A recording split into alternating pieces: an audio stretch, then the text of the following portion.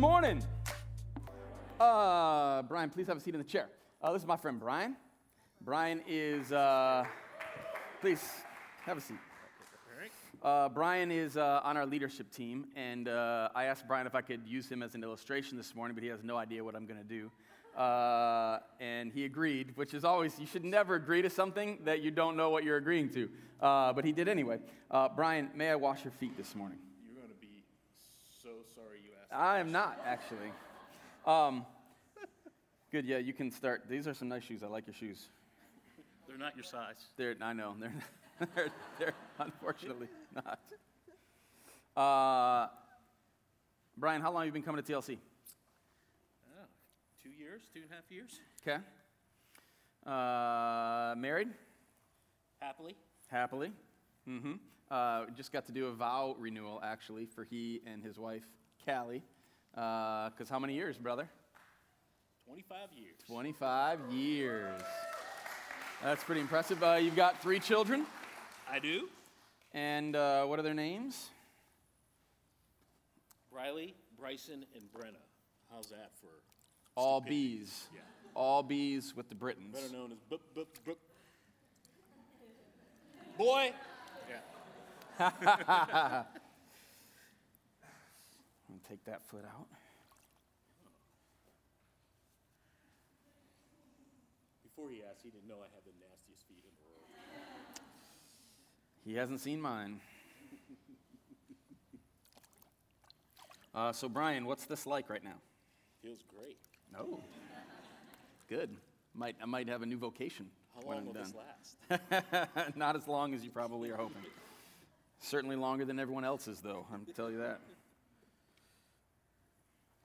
So when you found out that I was going to wash your feet, probably when you were walking up here and you saw a towel and a basin, what was going through your head? I can't wait for you to see my nasty toes. Ladies and gentlemen, would you give a big round of applause to Mr. Brian Britton? Thank you, my friend. Thank you. Love you, man. Love you. So, it was about, 8 or 9 months ago. It was in the fall. I'm sitting at Starbucks. I've been working on a message all afternoon. And it was getting later in the day. The coffee shop over on 28th Street, was not empty, but it wasn't as full as it normally is. And this guy walks in, and I noticed when he first walked in that one of his shoes was untied. And like some folks, they walk in, they got their shoes untied a little bit. You're like they probably are like an untied shoe kind of person. Like if it was my son, like you would just expect that, right? Like he'd have probably one shoe untied, and the shoes probably would match, and they might not even be on the right feet, for that matter. But this was a guy who you could tell did not normally have a shoe untied. And as he walked in, he did not notice that his shoe was untied, but I noticed, and apparently Jesus noticed as well. And so Jesus says to me, I want you to go tie that man's shoe. And I said to Jesus, no. Because that's just weird. And Jesus said to me, he said, oh, so like you're too big to like tie another man's shoe. And I was like, no, it's not that I'm too big. That's just weird, Jesus. Like that's not the issue. And the man ordered his drink with his shoe still untied. And he didn't order the kind of drink that they can just give you right at the register. He ordered a drink that they were going to need to prepare, which meant that he had to go down to the end of the countertop, which was at the back of the restaurant, the coffee shop, right by where I was sitting. And he still does not realize that his shoe is untied. And Jesus said to me again, go tie that man's shoe. And I did not want to.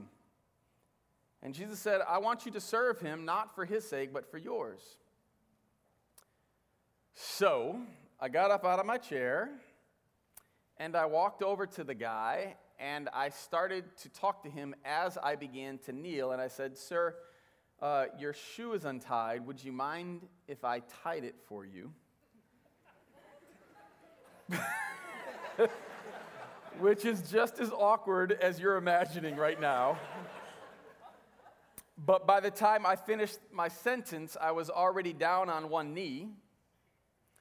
And so he just kind of looked at me, slightly horrified, and said, sure, because I had already started to grab the laces, and I simply tied the man's shoe, and I got up.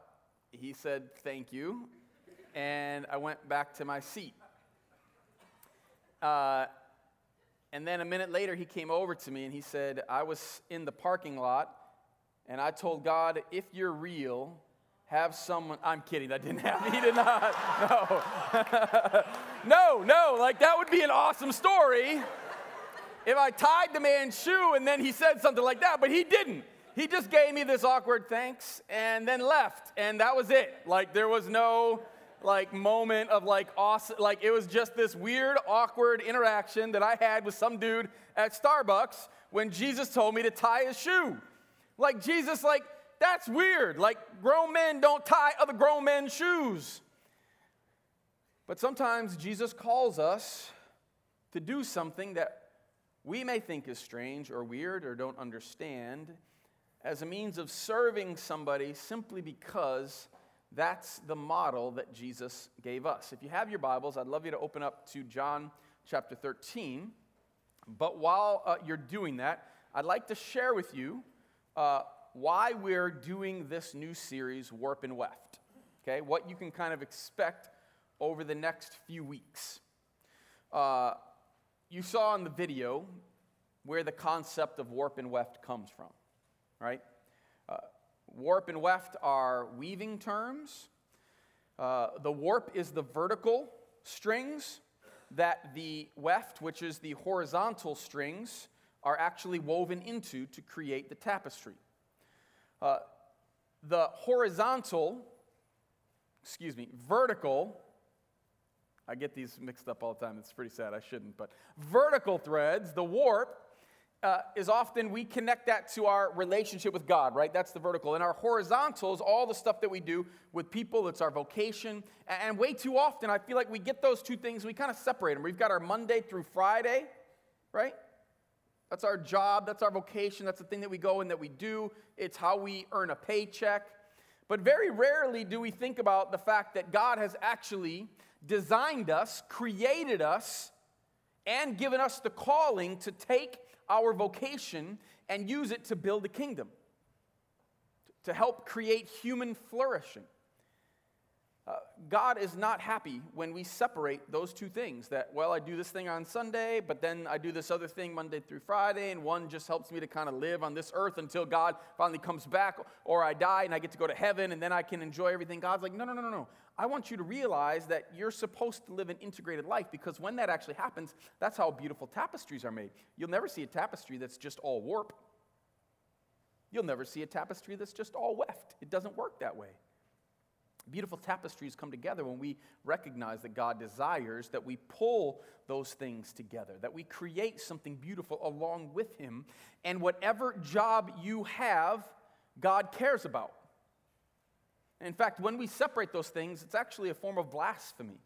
You see, on the one hand, when we separate them, we're either saying that my job is something that I don't include God in. I'm going to do whatever I need to do to become as successful as I can possibly be. I'll cut whatever corners I need to cut. Or at the very minimum, I just won't include God. And that's basically taking your job, your vocation, and turning it into an idol, something that you place above God. Or the other error that we often find ourselves falling into is that God, well, He just doesn't really care. As long as I'm okay in doing what I'm supposed to do and I'm not sinning or doing something bad in my job, that God really doesn't care. And I'm going to say baloney to both of those. Both of those ideas are blasphemous. God created you and desires to be in partnership with you in bringing the world someplace. And your job, however small you might think it is, actually matters greatly to God, and God expects you to be His emissary, His ambassador, the person who represents Him in the place that He has called you to. Some of you are like, yeah, but I don't like my job. Does that mean God hasn't given it to you, that God hasn't called you to it. God desires to walk alongside of us, and he wants us to actually take the gospel, the good news, the kingdom work that he has begun in us and bring that into our places of vocation. And so today, if you are a business or technology professional, this message is specifically for you. Now, it's for all of us, okay? But this week, we're actually going to be commissioning those of you that work in the business world or technology world. And so at the end of the service, I'm going to ask all of you who fall into that profession to come forward, and we as a church are going to commission you to take what you do and who Christ is creating you to be back into your place of work. Next week, that's going to be healthcare professionals and those in the sciences. The week after that, it's going to be those in the service industry, design industry, and the trades. The week after that is going to be those who are in the education realms. If you don't feel as though you fall into one of those particular 4 categories, pick one, okay?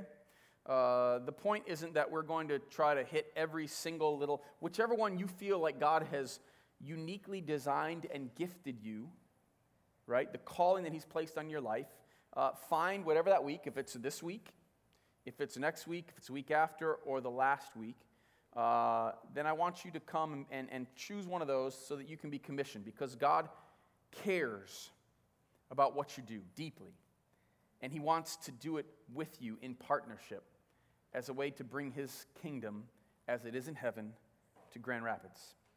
All right? So that's kind of what we're going to be doing over the next 4 weeks. John chapter 13.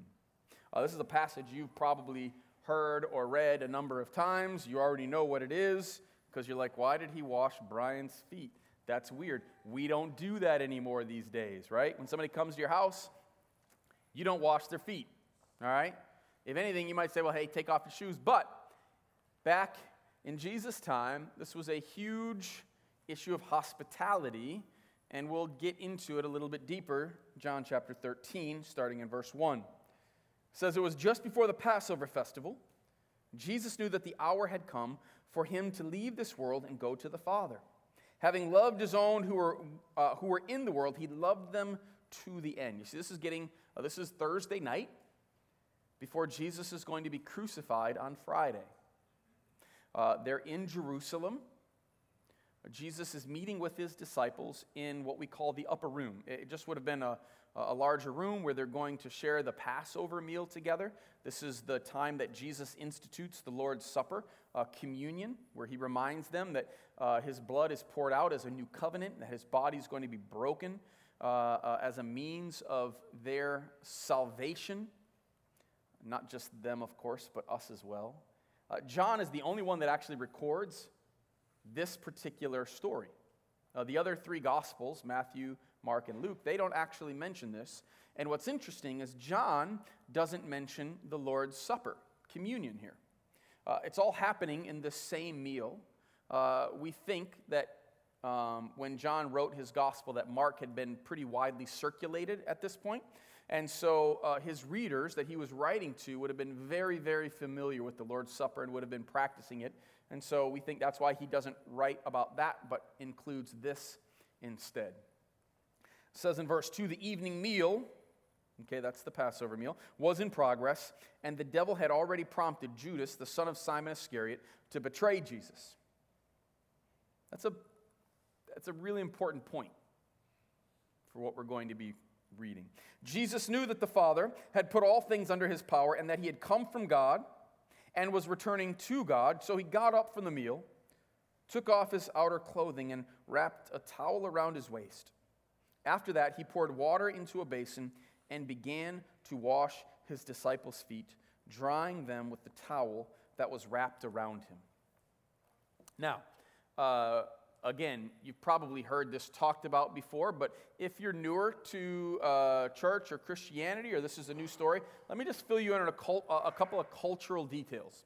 The washing of someone's feet was considered a very low task, a very humbling task. The person who was the head of the household would never do this for the people who were underneath him, if you will. Especially at this time in this culture, where men were put way above women. A man would never wash a woman's feet. In fact, it was shocking for a wife to want to wash even her husband's feet. Many wealthy Jewish people at the time would not even allow their Jewish servants to wash their feet. They would only allow Gentile servants to wash their feet. It was like the lowest thing. So whoever was kind of the lowest ranking member in the household would be the one that would wash the feet. And so when Jesus takes off his outer robe and wraps the towel around his waist and then pours water and then walks up to the disciples to begin washing the feet, which they would have been very familiar with. This is not like a new thing. It wasn't been a weird thing. This was something that they were used to, but it would have been shocking that Jesus would have done it. In fact, John, we think, may have very well been one of the youngest disciples. So assuming that there were no other servants from whosever household with which they had borrowed the upper room in the vicinity, John might actually have been the one who may have been expected to do this. And yet Jesus is now doing something that he should never do. All right? The disciples know that Jesus is Messiah. They've already believed that he's actually God who has come to be with us, Emmanuel. And that means that he's like top of the top of the top. There's never a time where he should be washing anybody else's feet. Not the emperors, not the high priests, not the king, nobody's. Like he's like, and the fact that he's doing this, they're like shocked, blown away. In fact, so much so that we're going to read. I mean, some of them just must have been like, I don't even know what to do right now. But Peter, he knows what to do. So let's keep reading. Peter always knows what to do. Verse 6, he came to Simon Peter, who said to him, Lord, are you going to wash my feet? Excuse me? Peter's always willing to correct Jesus. Jesus replied, you do not realize now what I'm doing, but later you will understand. No, said Peter, you shall never wash my feet. Now, it feels a little bit like, all right, this is like classic Peter, like he's always putting his foot in his mouth, and this is kind of what's happening here, but actually it's really a sign of devotion. I mean, when Peter says no, he's like, Jesus, I'm supposed to be washing your feet, like, I can't let you wash my feet. I'm the one who should be doing this. And so Peter doesn't want him to do so, but Jesus answered, unless I wash you, you have no part with me. Verse 9, then Lord, Simon Peter replied, not just my feet, but my hands and my head as well. Like, yo, all right, if you got to walk, like, let's do it all. You thought it was awkward for me to tie a man's shoes in Starbucks. Peter's like, yo, give me a bath. Jesus answered, those who have had a bath need only to wash their feet. Their whole body is clean. And you are clean, though not every one of you, for he knew who was going to betray him, and that was why he said not everyone was clean. Now, this is a little bit of a confusing part of the story, where he's like to Peter, hey, I want to wash your feet. Peter's like, no. He's like, yo, unless I wash your feet, then you can't have a part with me. And Peter's like, well, then, yo, if this is about getting to be connected to you, because what Jesus is talking about here is being a part of God's family. Okay, not just like that we're going to be cool and be friends and hang out, but like we're going to be with each other forever. Like Peter got it. Peter understood this was more than just a foot washing thing. And so Peter's like, yo, if washing my feet's good, then like do like my everything, like hands, head, like let's do it all, Jesus. Like I don't want to miss a potential blessing. Like I want all of it. And Jesus says, look, Peter, you don't need a whole bath. It's just your feet that are dirty. Now, what's he talking about here? Because they were having the Passover meal, we know that they would have gone and been ceremonially bathed earlier in the day. The upper room is actually not very far from the temple. I think I showed you once before when we were talking about baptism, what's called a mikvah, which is like a ceremonial pool that you would walk down into for a ceremonial washing and then come back out of. They would have done that before they had gone to the upper room. The temple and those little pools are actually probably about a 5 to 10 minute walk away if you're in Jerusalem. You can literally go to the place we think the upper room was, and you can walk it from the temple. It's not very far. And so what Jesus is saying to Peter is like, you've already had a bath, but when you walk in Jerusalem, it's dusty, it's dirty. They would have had sandals, and so your feet get dirty, and so that's why they need to be cleaned again. And what Jesus is actually saying is he's saying, look, you believe in me already. You've already said you know that I'm the Messiah. You've already made that statement. You're already clean. You believe. But I need to do this for you. See, what Jesus was referring to was actually his death. See, Jesus hadn't died and been resurrected. Peter's sin was basically like on a credit card, where he said, I believe, and therefore his sin was on this credit card, and yet it hadn't been paid yet because Jesus hadn't died and resurrected. And so what Jesus is saying is like, look, you don't need you already believe, but you do need to allow me to do this thing. You don't yet understand what I'm doing, but soon you will. Because Jesus knew he was going to the cross that next day.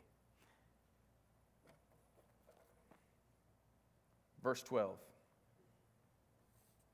Actually, let me say something to us about that particular spot in verses 6 through 11. One of the things that Jesus wanted Peter to understand, and I think you and I as well, is that nothing is too far a distance to travel when serving others, right? And that's what Jesus' death is going to show him. And so when Jesus actually kneels down and starts washing the disciples' feet, something that he, according to cultural standards, never should have done, he's painting a picture for the disciples that say, look, there's no distance that's too far to travel, to serve, to love, to give yourself for others. We actually get to now the reason, though, in verse 12, where Jesus says, do you understand what I've done for you? N.T. Wright, probably one of the preeminent New Testament scholars alive today, says this about this particular section. Do you understand what I've done for you? He tells a story about a gift that he got. It was a needlepoint tapestry that someone had made for him. Very beautiful, ornate, took a lot of time, and he had gotten this gift, and he says this. He says, I've never done a needlepoint tapestry like that, but I've watched, and I know how it's done.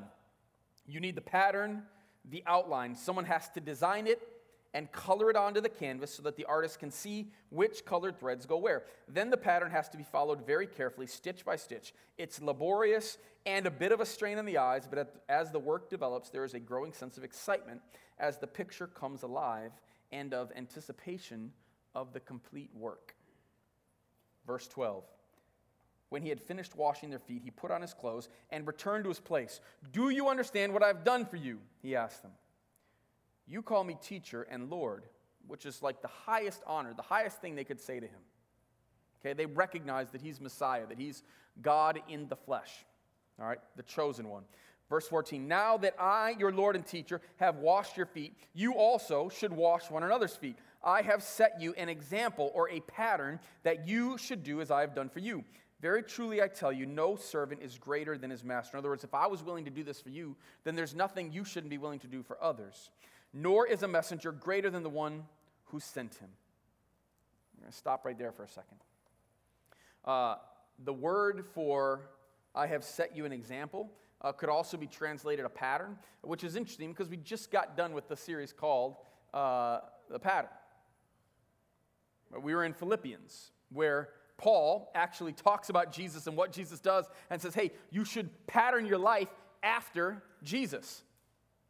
And Jesus is actually literally saying, I'm setting for you an example, a pattern for you to follow, something for you to copy. If I'm willing to do it, you should be willing to do it as well. N.T. Wright says this. He says, the word he uses could mean a picture showing someone or something how it was to be done, a tracing that someone else would follow, filling in the details, And this pattern sets Jesus' followers a task. Now listen to this. So laborious, requiring such a strain, not only on the eyes, but also on the nerves, will, heart, and energy, that we shouldn't be surprised at how many of us fail to get it right.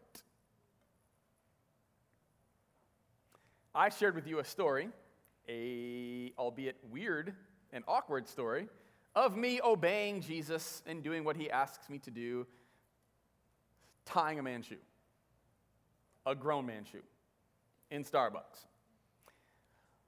But I don't always get it right. About a week and a half ago, it was a Friday. We had been on the high school retreat, Brenda and I with our family, and we got back on Thursday. It had been a great time, but we were kind of tired. We had been in Boston the week before that with a family vacation, which I always think like family and vacation, like I don't think those two words are like jumbo shrimp, okay? Like I don't, but while we were in Boston, we parked our car with Spot Hero, okay, get a better rate, and the place that I had to bring it to, like I parked and I had to give them the keys, and then I think they just probably drove it out of the city and like parked it in some field or something, and they bring it back when you ask for it. So we got it back. Well, when I'm leaving, I realized though that whoever had started the car last had turned the key so hard that it actually had snapped. I think there's a picture of it up there. So you can kind of see what that had done to the key. I mean, it had mangled it, and that's the only key we have for that car. And it's one of those chip keys. So I wasn't even sure if it was going to work, but thankfully it did, or otherwise we'd have been stranded in Boston.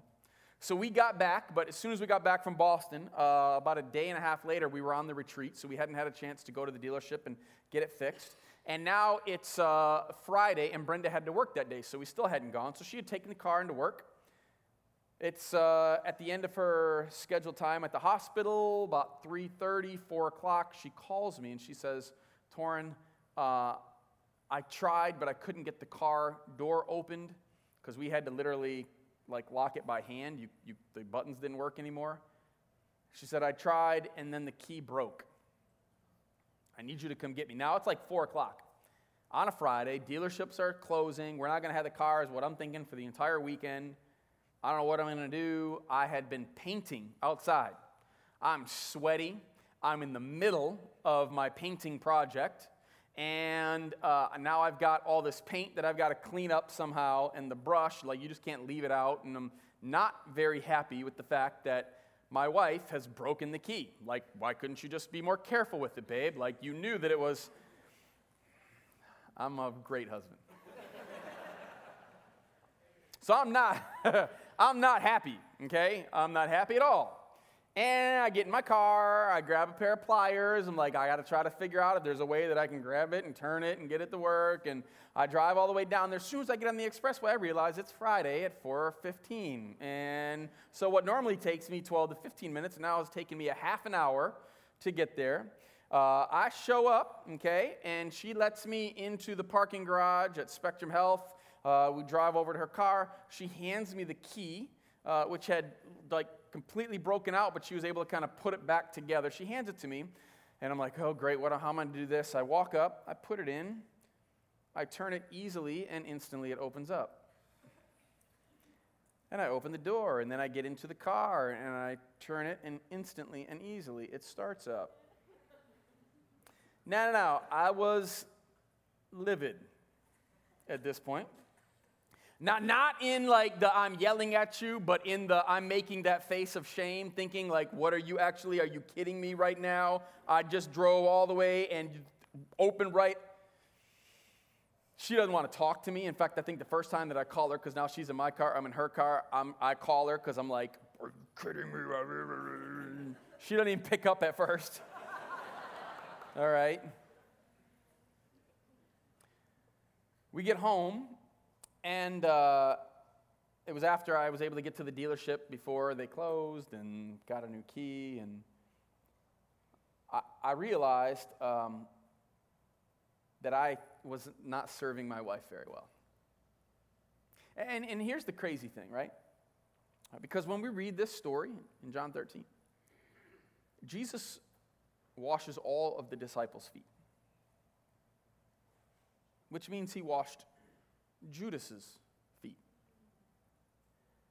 And the text is very clear that Jesus already knew what Judas had started. This is my wife, whom I love. I know that I married way above my pay grade, okay? I'm very well aware of that. I was a junior when she was a freshman in college. We started dating specifically, especially my senior year, and I knew I needed to lock that down because she just didn't realize how many options she was going to have. So I was like, before she realizes there might be a lot of other great, like I know that I married way above what I should. And quite honestly, 20 years ago, before we were married, if I had gotten that same call, do you know how excited I would have been to have dropped whatever I was doing and zoomed downtown, even in rush hour, even if the key just went in and opened immediately? In fact, I would have seen it as a sign of God's gracious blessing on my life that this happened and she needed to call me to come and serve her. And now after 20 years of marriage, I'm through the roof angry that I had to stop my painting job, go downtown, put a key in the lock that instantly opened up. What changed? Some of it's, I think, familiarity. Not just with my wife, but with Jesus. You see, I know this story. This is not the first time I've taught this story. It's not the first time I've heard this story. It's not the first time I've read it. I know what I'm supposed to do. Jesus, the top, was willing to do whatever it took, not just to wash feet, but he actually went to the cross to die, to serve me. And I have a hard time wanting to serve my wife. She's like the Peter of the story. She's not even the Judas. She's the easy one. Should be. And it just reminded me of how difficult what Jesus has laid out for us actually is. And yet how necessary this example is for me to continually come back to time after time after time. So I had to go to my wife later that night and just apologize. And she felt bad. She's like, I can't believe, I don't know what you did. To this day, we have no idea why the key didn't work when she put it in. I think it was probably because Jesus needed to remind me that I'm really not very good at serving my wife and I need to get better. And so I apologized. I said, Betta, I'm sorry. Like, that you don't deserve that. I don't know why. No, I know why, but I'm not proud of why, and I want to be better. Because that's the example, that's the model. And when we read verse 17, we see this. It says, now that you know these things, you will be blessed if you do them. Now that we know these things, we will be blessed if we do them. I can't tell you what the blessing is going to look like. I can't tell you exactly how it's going to come about, but I promise you how true this is. I know because I've seen it in my own life.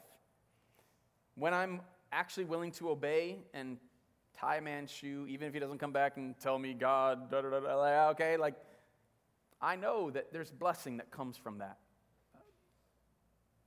When I get the privilege of serving my wife, when I get the privilege of serving you guys, there's blessing that comes from that, and that's true of all of us. For those of you that are in the tech and business industries, that's your vocation. One of the things that we prayed about as we were creating this series is we said, what do these particular vocations, these industries, what message do they need to hear? And this was the one that we felt like God was saying. So I don't know exactly what that looks like for you, but I simply want to finish by asking this question, all right? Who is your Judas? Who is your Peter? What will it look like for you to serve others like Jesus served us? Where would that be easiest? Where would that be toughest? And I want you just to start thinking about that a little bit, because maybe right now God's bringing up a guy at your office or a boss that you have or an employee that you have Maybe it's the gal that nobody seems to like, or she hasn't been super kind to you. What would it look like to serve them the way Jesus has served us? To take this model of servant leadership into our places of vocation. So I just want, literally, I'm going to give us 15 seconds. Close your eyes and just sit with Jesus. 15 seconds.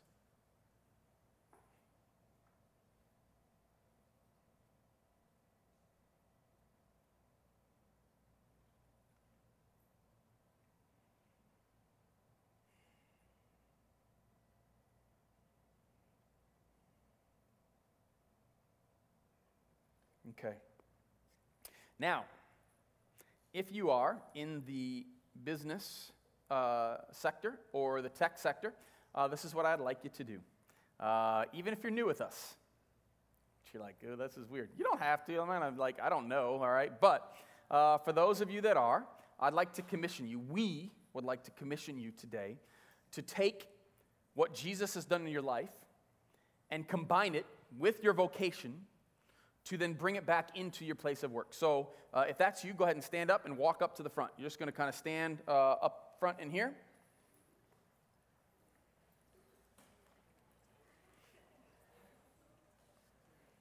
That's good. Come on in. You're going to have to kind of fill back. This is awesome. Come on up. So I'm going to read a prayer of commissioning over you, pray it over you, and then there's going to be something that I ask you that you're going to have the privilege of responding with we will, and then there's going to be something that I'm going to ask you, congregation, that collectively we will respond by saying we will. All right? So today, friends, we commission you to take the call of God to your place of business, to be salt and light, a preserving and illuminating force in your office and company. Remember that God ordained humanity to join him in taking the world somewhere by building organizations that bring glory to God. As you help humanity flourish, you are doing more than simply bringing home a paycheck. You are doing kingdom work. So be bold in your love for God and his impact on what you do. Share what he has done for you with others and invite them to know Jesus as you do. You are now missionaries sent into your places of work. This is your primary calling. And now there's going to be something up on the screen. So this morning, I want to ask you if you will pledge, to the best of your ability, to deepen your approach to business and technology with the servant heart of Jesus, applying your work through the lens of Scripture. If you will make that pledge, would you please say, I will? Very cool. Church, those of us in the congregation, would you pledge to pray for our business and tech professionals as God brings them to mind? I want you to take a second and just look at the folks that are up here. Find somebody that you know or a face that you recognize, even if you don't know their name. As God brings them to mind, would you pray for them that God would bless, strengthen, and protect and use them in their work? If you will, would you please say, we will? We will. Thank you. Friends, you are commissioned, sent out, emissaries, ambassadors, missionaries of God Most High, to take what God has given you, the life change, the gospel, the good news, back into your places of work, that the kingdom of God may grow, that he might gain glory, and that more people might find a relationship with him. You may go. Friends, thanks for an awesome Sunday. We will see you guys next week for Warp and Weft Part 2.